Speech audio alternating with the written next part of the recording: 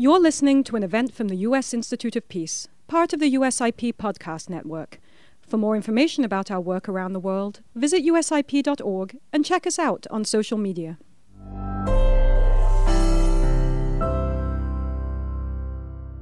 Thank you, everyone, for joining us today. I'm Heather Ashby, Senior Program Officer in the Center for Russia and Europe at the U.S. Institute of Peace. The United States Institute of Peace is a national, nonpartisan, independent institute founded by Congress and dedicated to the proposition that a world without violent conflict is possible, practical, and essential for U.S. and global security. I have a few housekeeping notes as we begin. This conversation is being recorded. If you speak, your voice and Twitter handle will be part of that recording. The recording will be made available for replay on Twitter, and we will also publish it as part of our USIP Events podcast series, which is available on our website, usip.org, and on major podcast platforms. We may use the recording on other platforms as well. We'll start with a few questions for Ambassador Bill Taylor and then open up for questions from the audience. If you would like to submit a question, please send a direct message to @USIP, and that's USIP, or reply in the thread. We'll be moderating speaker access to the conversation flowing, so asking questions via DM or reply is the best way to get involved in the discussion. You can also note this event with the hashtag UkraineUSIP. All right, let's get started. The space is the first in what will be a monthly series on understanding Russia's role in conflicts, how that impacts peace and security, and what role the international community can play in supporting civil society and governments impacted by these conflicts. Today, we are joined by Ambassador Bill Taylor. Ambassador Taylor is USIP's Vice President for the Center for Russia and Europe. Prior to joining USIP in 2019, he served as Charge D at the U.S. Embassy in Kyiv. During the Arab Spring, he oversaw U.S. assistance and support to Egypt, Tunisia, Libya, and Syria. He served as the U.S. ambassador to Ukraine from 2006 to 2009. Ambassador Taylor also served as the U.S. government's representative to the Mideast Quartet, which facilitated the Israeli disengagement from Gaza and parts of the West Bank.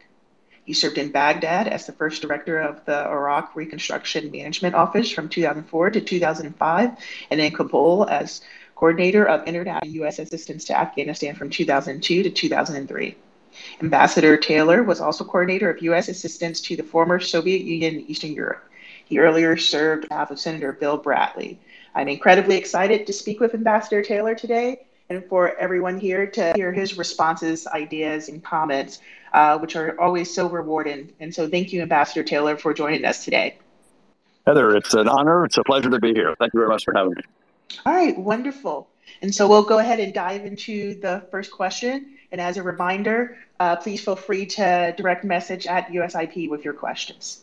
So Ambassador Taylor, we are now in the fourth month of this tragic war. Can you discuss why it is important that the international community, and particularly the U.S., doesn't become accustomed to what Ukrainian First Lady Olena Zelenska described as Ukrainians' grief? So, Heather, this is the right question. This is exactly the right question for right now. We were all riveted to what was going on in Ukraine at the beginning on the 24th of February, and for the several months after that, while the Russians invaded, unprovoked, unjustified. We were horrified. The world was horrified. We watched as the Ukrainians and the Ukrainian military fought back against this Russian invasion. And indeed, in those first months, succeeded and pushed the Russians back away from their capital, Kyiv, back into Russia and Belarus. And we were all watching that success of these Ukrainians. The Russians were bloodied there north of Kyiv. They've been regrouping now. And now this gets to your question about Ukrainians' grief. Now the Russians are focused on a much smaller area, a much smaller target, a much smaller goal. The Russians now are concentrating in the eastern part of Ukraine, we know as Donbass. It's two of the oblasts in Ukraine, Donetsk and Luhansk, together known as Donbass. And the Russians are focused there. Indeed, they're focused on just right now one city, two cities, Severodonetsk. We read about this in the paper, and Lysychansk. And they are massing their forces. Many of the forces that they that they tried to take Kyiv in the north have been brought around to the eastern battle, and they also have Russians have made some progress in the south. And as we know, we watched the Ukrainians defend against the Russians surrounding and eventually taking over Mariupol. Again, we watched this in the papers, but now it's a grind. Now it's a slugfest. Now it's artillery firing in both directions. And that is out of the headlines. So this gets to Olena Zelenska's concern that Ukrainian grief and people worry about a numbness, Heather, about how we're watching this and how our attention is other things. And indeed, there are other things going on in the world, of course. But this is important, and this gets to your question about why it's important not to succumb to the Ukrainian grief. Why we have to maintain focus on this, and that is because it's important for not only Ukraine, it's important for Europe, the United States, and the world that Ukraine win. It's important that they push the Russians back out of their country. This is a hinge. This could go either way, and it's important for the future, for our security, European security, that the Ukrainians push the Russians back out. So this will be something that we'll be watching, and more than watching. This is something that we'll be supporting, that the United States will be supporting, that NATO will be supporting, because the recognition that how important this fight is, this battle, this conflict, this war, is for the future, again, not just of Ukraine, but also of Europe. So that's why it's important for us to maintain this. And Heather, I'm so glad that you're taking this opportunity today to focus on this question.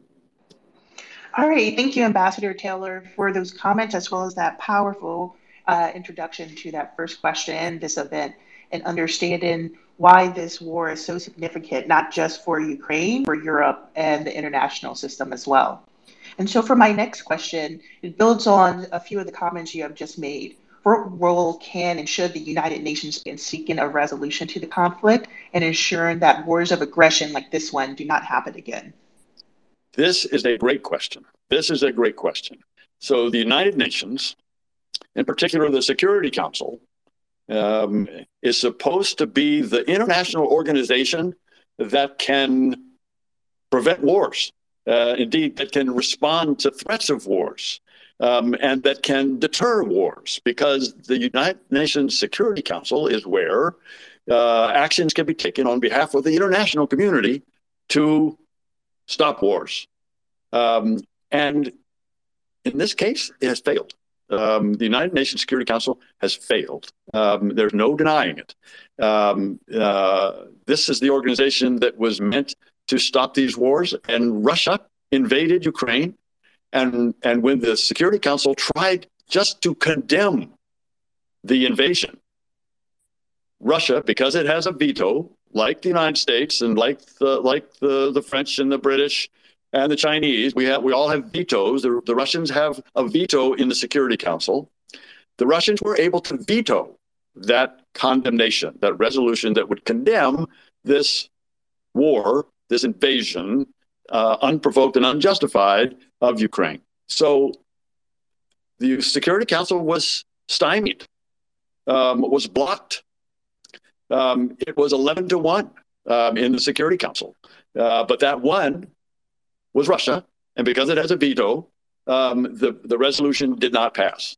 But Heather, your question also goes to more than just the Security Council, and what happened next goes to that same question. And that is, after the Security Council was blocked by the Russians, Ukraine and the United States and many other nations took the question to the General Assembly, the United Nations General Assembly.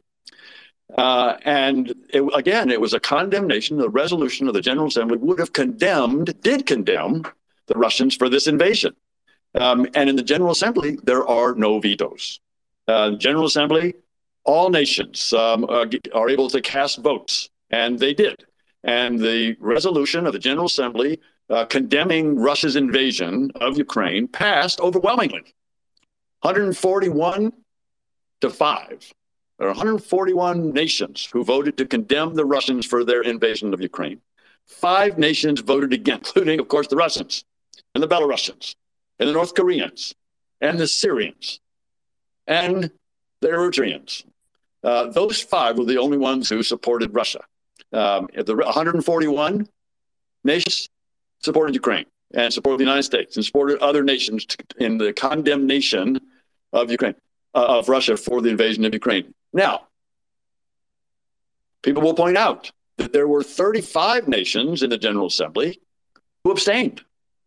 They didn't condemn the invasion. They didn't support the Russians, but they abstained. And those nations, like China, and like India, and like South Africa, are sitting on the sidelines. They are not supporting the Russians in this invasion, but they didn't condemn Russians either. They abstained. So that's a challenge for the international community to deal with that. I mean, this, Heather, your question gets at this. This is not hard. This is one of the clearest examples of aggression, maybe the clearest example of aggression that violates international borders, that violates the sovereignty of a member state of the United Nations, unprovoked, unjustified. This is as clear as it gets. And yet the UN is not able to take steps. One last thing, this is a longer answer to your question, but one last thing, let me just point out that the United Nations is more than just the Security Council. It's more than just the General Assembly.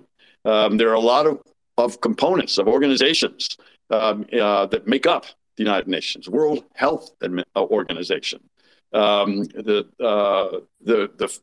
World Food Organization. There are the UNDP, the part of the UN that works on development, United Nations Development Program.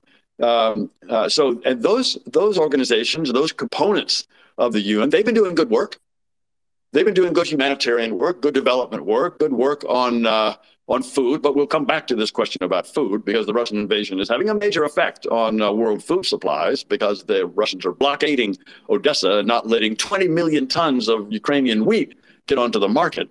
But nonetheless, some UN organizations are doing some good work. But the Security Council, whose job it is to stop wars, failed. There's just no getting around that. All right. Thank you, Ambassador Taylor. And so I would note for our audience that please feel free to direct message at USIP with your questions. And so, Ambassador Taylor, your points about the UN help lead into our next question. Since the UN receives a lot of attention when there is a war, violent conflict, or other global challenge demanding international unity, what are some of the other institutions, such as the OSCE, can or are playing a role in supporting Ukraine, Ukrainians, and even Russian civil society members who fled Russia seeking safety from persecution by Putin's regime? Because there are other international institutions, and since there are so many challenges with the UN, just try to get a sense of what other institutions are out there that may be able to contribute and help Ukrainians during this time. It's a good question, Heather. It's a good question. You mentioned the OSCE. The Organization for Security and Cooperation in Europe. And almost all nations in Europe are members of the OSCE, including Russia. And in order to take decisions and take actions, OSCE has to have unanimous agreement. And so for the OSCE to actually be of assistance in this war, they are also stymied. That is, they are not able to take actions. The OSCE is not able to take action either because the Russians will stop it. The Russians are a member and they will not allow. There is another institution, organization in Europe that can and is providing support to Ukraine. And that's NATO, the North Atlantic Treaty Organization. NATO has stepped up in a way that probably surprised a lot of people around the world. I imagine President Putin is surprised at how NATO has stepped up to support Ukraine, in answer to your question, in a way that Putin, I'm sure, did not expect to do that. President Putin, one of his arguments I don't believe this one, but one of the arguments that he made for the invasion, for his invasion of Ukraine, was, oh, he was worried that NATO was going to attack him, that NATO was going to attack Russia, or that NATO was going to, or NATO was going to put bases in Ukraine and put weapons, even nuclear weapons, in Ukraine. This is just craziness, of course. We know none of this is true. But that was the reason, one of the reasons that Putin used for this invasion. And what he's done, what Putin has done by invading Ukraine, has been to strengthen NATO. NATO has stepped up in a way that has surprised probably its own members, but has surprised the rest of the world, surprised Putin, as I mentioned, and has provided weapons. NATO has supplied weapons, ammunition, support to Ukraine in a way that has really enabled Ukraine to fight back.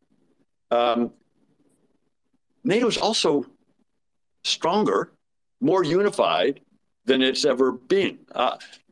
I served at NATO in the late 80s, early 90s. I was there when the Berlin Wall fell and the Soviet Union disappeared. And I was there a couple of years before the Cold War ended at NATO. And NATO at that time was only 16 nations. And trying to get unanimous consent, to get all 16 nations to agree on things was hard. And NATO has unified now, and it's 30 members now. Now there are 30 members of NATO, and it has agreed unanimously every time a decision was made on how to support Ukraine. Not only that, Heather, traditionally neutral nations like Sweden and Finland have noticed, how could they not, the invasion of Ukraine, have noticed that Russia is aggressive. They've noticed that Russia attacks its neighbors, noticed that Russia doesn't respect the sovereignty of its neighbors and has invaded and tried to change borders, tried to annex part of one of its neighbors. And so the Swedes and the Finns have taken the lesson. Their neighbors, they are close to Russia. They see what Russia is now capable of and willing to do. And so the Swedes and the Finns have applied to join NATO. They've been neutral all this time. And now with this threat of an aggressive Russia that's willing to violate all norms of international behavior, the Swedes and the Finns have taken the logical decision to apply to NATO. And it's very likely, it's almost sure, that all the NATO nations will agree to accept Sweden and Finland in. There is a question about Turkey right now, but my prediction will be that the Turks in the end will agree, and that the NATO alliance, all 30 members, will agree to go to 32, to add Sweden and Finland to the members. So this is all to say that there is one nation, one organization, international organization, Heather, that is providing support to Ukraine, and it's NATO, and it's not UN, it's not the OSCE. All right, thank you, Ambassador Taylor. And so from that discussion about unity that you just presented, it leads into my next question. How can the U.S. and other countries hold Russia accountable for the atrocities being committed in Ukraine by Russian soldiers? So it's atrocities by Russian soldiers. It is war crimes by the whole chain of command, the whole Russian chain of command. It is war crimes by President Putin.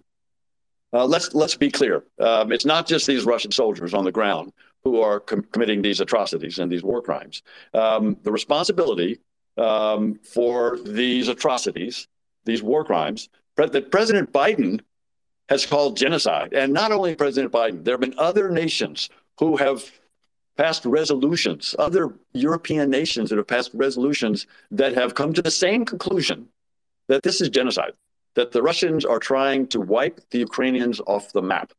And so your question is very relevant. How to hold Putin and the chain of command responsible for these actions, these atrocities, this genocidal war.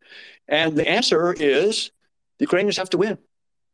The Russians are not going to be held accountable if they are allowed to take Ukraine. And if they're allowed to take Ukraine, they won't stop there. That's been the history of Russia over the centuries. They don't stop.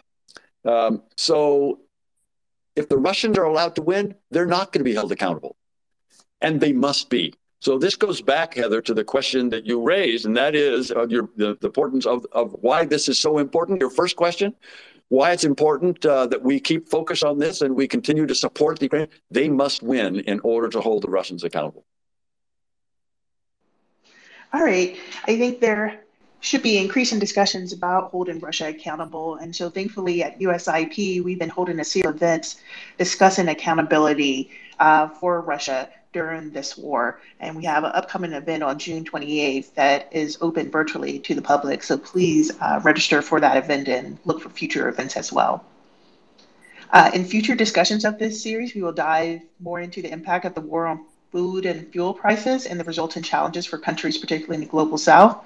But for this discussion, I want to ask you, Ambassador Taylor, what have you noticed about the impact of this conflict on peace and security in Europe? And you touched on it in a few of the questions, but just want to highlight more of what you're thinking about in this area.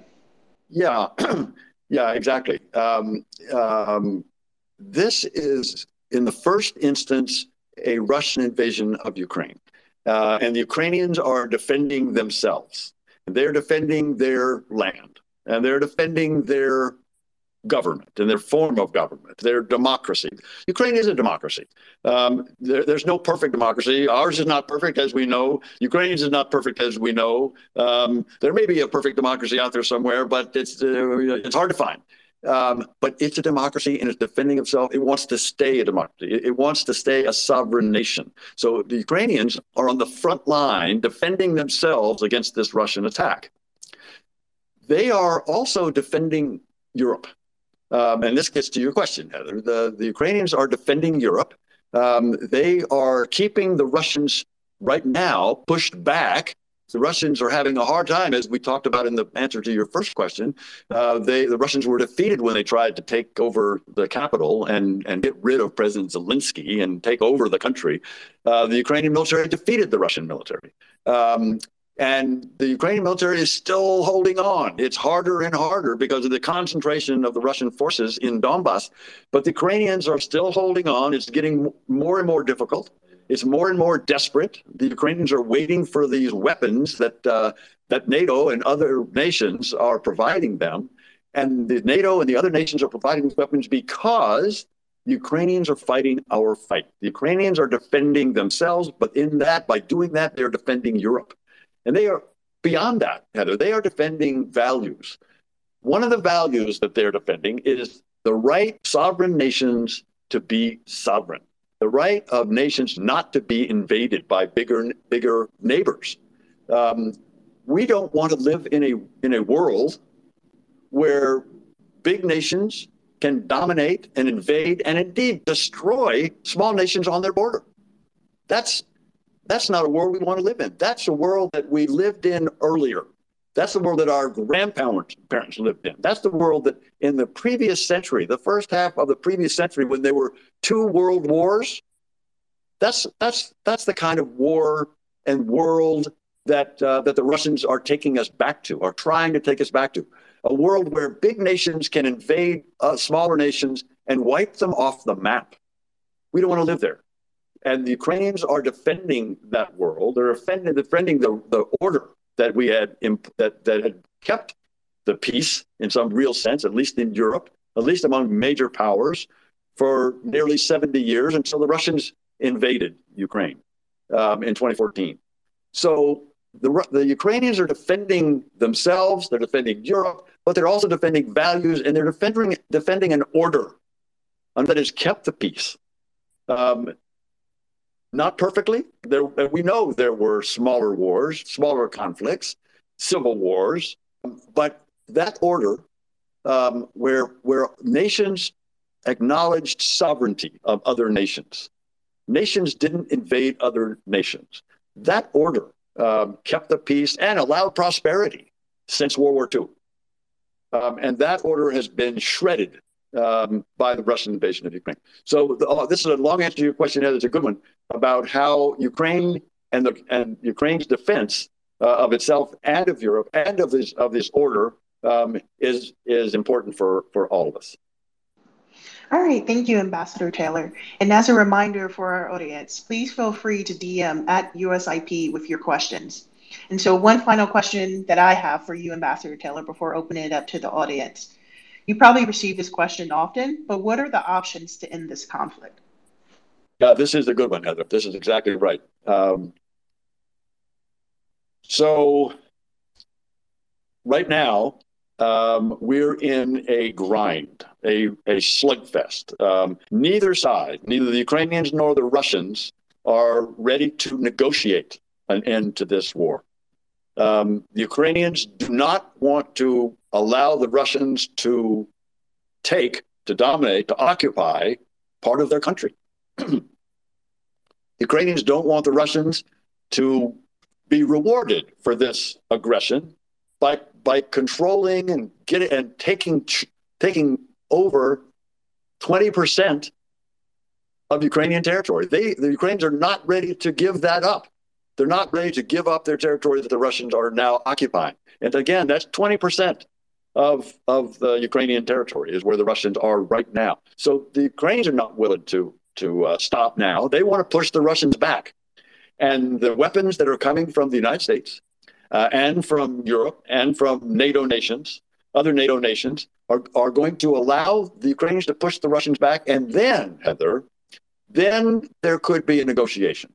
Once the Russians are pushed back and are willing to agree to withdraw from these lands that they now occupy, these Ukrainian lands that they now occupy, once the Russians are willing to agree to withdraw back to the lines, the lines that existed on the 23rd of February of this year, when they invaded on the 24th, the day before they invaded on the 24th, once the Russians are ready to move back or are pushed back to those lines, then there could well be a negotiation.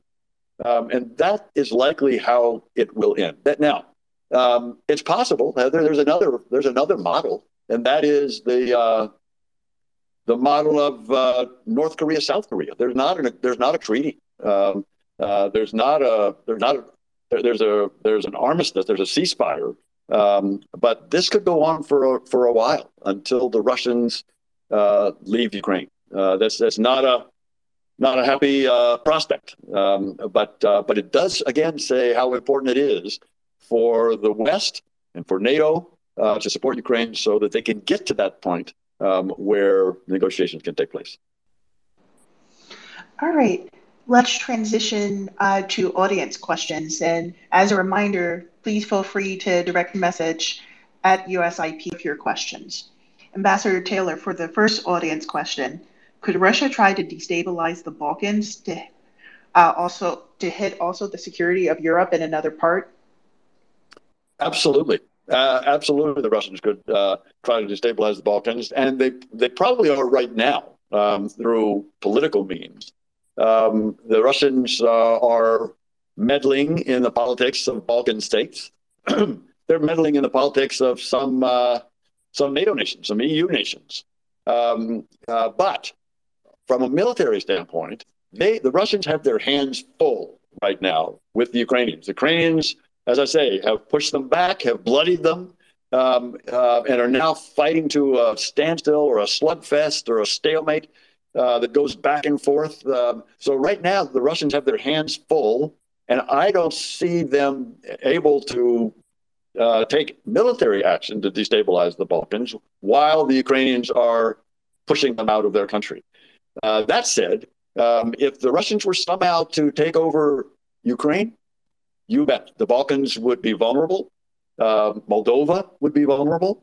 The Baltics, Lithuania, Estonia, and Latvia would be vulnerable because, as again, we've seen in Russian history and nations in the Balkans, nations in the Baltics, nations in Eastern Europe know Russian history better than we do, Heather. They know Russian history much better than we do. And they know that the history of Russia is the history of autocrats that are aggressive, that are expansive, that don't stop until they are stopped. And so the Balkans are right to be concerned about the outcome of this war. All right, we have Another audience question, and this goes back to a point you made earlier in the conversation about the United Nations vote. This particular question wanted to note that if there are any future votes, would those votes be an honest vote? And were those votes an honest vote? Nations are scared of the US and the West to vote otherwise. Did you notice any of that taking place in your understanding of the UN vote that has taken place previously and future UN votes condemning Russia's aggression? Sure. So nations, and so we're probably talking now about the General Assembly vote, the one that I said was 141 to 5. And the questioner wants to know what motivated these votes, both the 141 and the abstentions. I assume that's what the questioner is asking. Yeah, the abstentions are interesting. These are nations. I mentioned one nation as an example, India. So India buys a lot of weapons from the Russians. The Indians buy a lot of oil from the Russians. So the Indians were reluctant to condemn the Russians out of fear that the Russians would stop selling them weapons or stop selling them oil. The Chinese, as I mentioned, are in a different situation there. I don't think it's big. The Chinese can make their own decisions, but the Chinese are torn.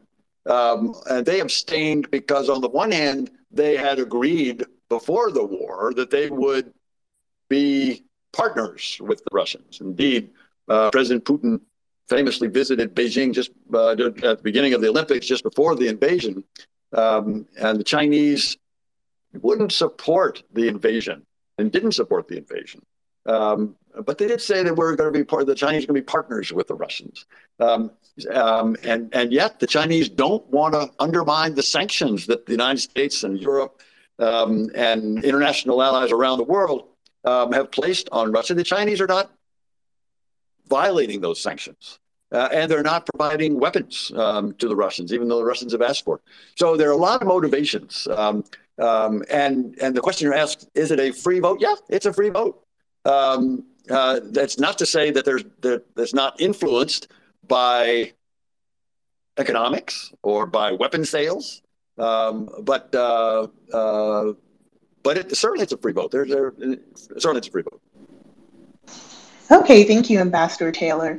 We'll have time for 2 more audience questions before we end this space for today. For the next question, what should be the U.S.'s objective ideal end state for the war in Ukraine? Relatedly, is time on Russia's side or Ukraine's? So what should be the end state? This is a very good question. And for a while, for some time, there was question, there was a debate, there was confusion, there was uncertainty about the goal, at least the U.S. goal. And President Biden, to his credit, recognized that uncertainty, and he put an op-ed piece in the New York Times about a month ago, where he laid out the answer to this question, because it's important. It's an important question. It's important for the United States and other nations to have a goal and to be able to state it clearly. And he did so. And what he said, what President Biden said, was very clear. He said, America's goal is straight. I just happen to have it right here. America's goal is straightforward. We want to see a democratic, independent, sovereign, and prosperous Ukraine with the means to deter and defend itself against further aggression. So that's a very important statement. President Biden said we want to see a Ukraine that's democratic, that it can make its own decisions on its own leaders. It's independent, that it's not controlled by the Russians. It's sovereign and gets to make its own decisions about whether to join the European Union, whether to join NATO. It gets to make its own decisions, and it's prosperous. And that means it has to have the ability to, for example, export grain out of Odessa. It needs to be able to have a go at a prosperous nation. But the second part, Heather, is also important that President Biden put in there. It said a democratic, independent, sovereign, prosperous Ukraine with the means to deter and defend itself against further aggression. And what that means is that the United States it has a goal of Ukraine that can defend itself against further aggression from Russia. And what that means is a strong military. That means that the United States needs to provide Ukraine with state-of-the-art weapons that enables it to defend itself and deter Russians from invading again. And that deterrence is what's going to keep the peace. So that's an important statement about our goal. All right, thank you, Ambassador Taylor. And we have one final question before we have to end this Twitter space. And so this question is, how is China helping Russia in the Ukraine war? Yeah, so this is a very interesting question because the Chinese, as I mentioned earlier, are in an awkward position. On the one hand, they said there's no limits to the partnership. They said that the partnership knows no bounds. And yet, when the Russians came to the Chinese and asked them for help getting around the sanctions that the United States and Europeans and other nations have placed on Russia, the Chinese have said, in essence, no. We're not going to countermand these sanctions. We're not going to provide you the microchips that you Russia need to manufacture new weapons. We're not going to do that, and we're not going to provide you with weapons. We the Chinese not going to provide you the Russians with weapons or help you evade sanctions. So the Chinese are in a difficult situation. They're sitting back. They see their partner in a war that they don't really support. The other reason the Chinese are in this awkward position is the Chinese have made it clear they support sovereignty of nations. The Chinese support the inviolability of borders. The Chinese don't want to see big nations invading small nations. The Chinese agree about the UN principles of sovereignty and territorial integrity. And so the Chinese are not supporting the Russians in their invasion of Ukraine. The Chinese will condemn NATO and condemn the United States, but they're not they're not supporting the Russians when they've invaded Ukraine. So it's a very interesting question that the questioner asked about China, and we'll see how that plays out. All right. I think we'll have to end there as we're approaching the end of this Twitter space. Thank you for joining us for this space today, to all of our audience members, as well as the people who provided questions for Ambassador Taylor. And we'd like to extend a special thanks to Ambassador Taylor for his time and extremely thoughtful comments about Russia's war in Ukraine and implications for the global system and peace and security. The recording will be available here on our Twitter account 30 days, and we'll also be publishing a permanent recording on the USIP website as an episode of the Events at USIP podcast. Find more coverage of war and its global implications on USIP's website. You can also follow Ambassador Taylor on Twitter at William B. Taylor 8, and you can also follow me on Twitter at Dr. Heather Ashby. Please visit USIP's website for more information and upcoming events regarding Russia's war on Ukraine, and look for details in the future about this Twitter Space series. Thank you, everyone, and have a wonderful day. Thank you for listening to this event.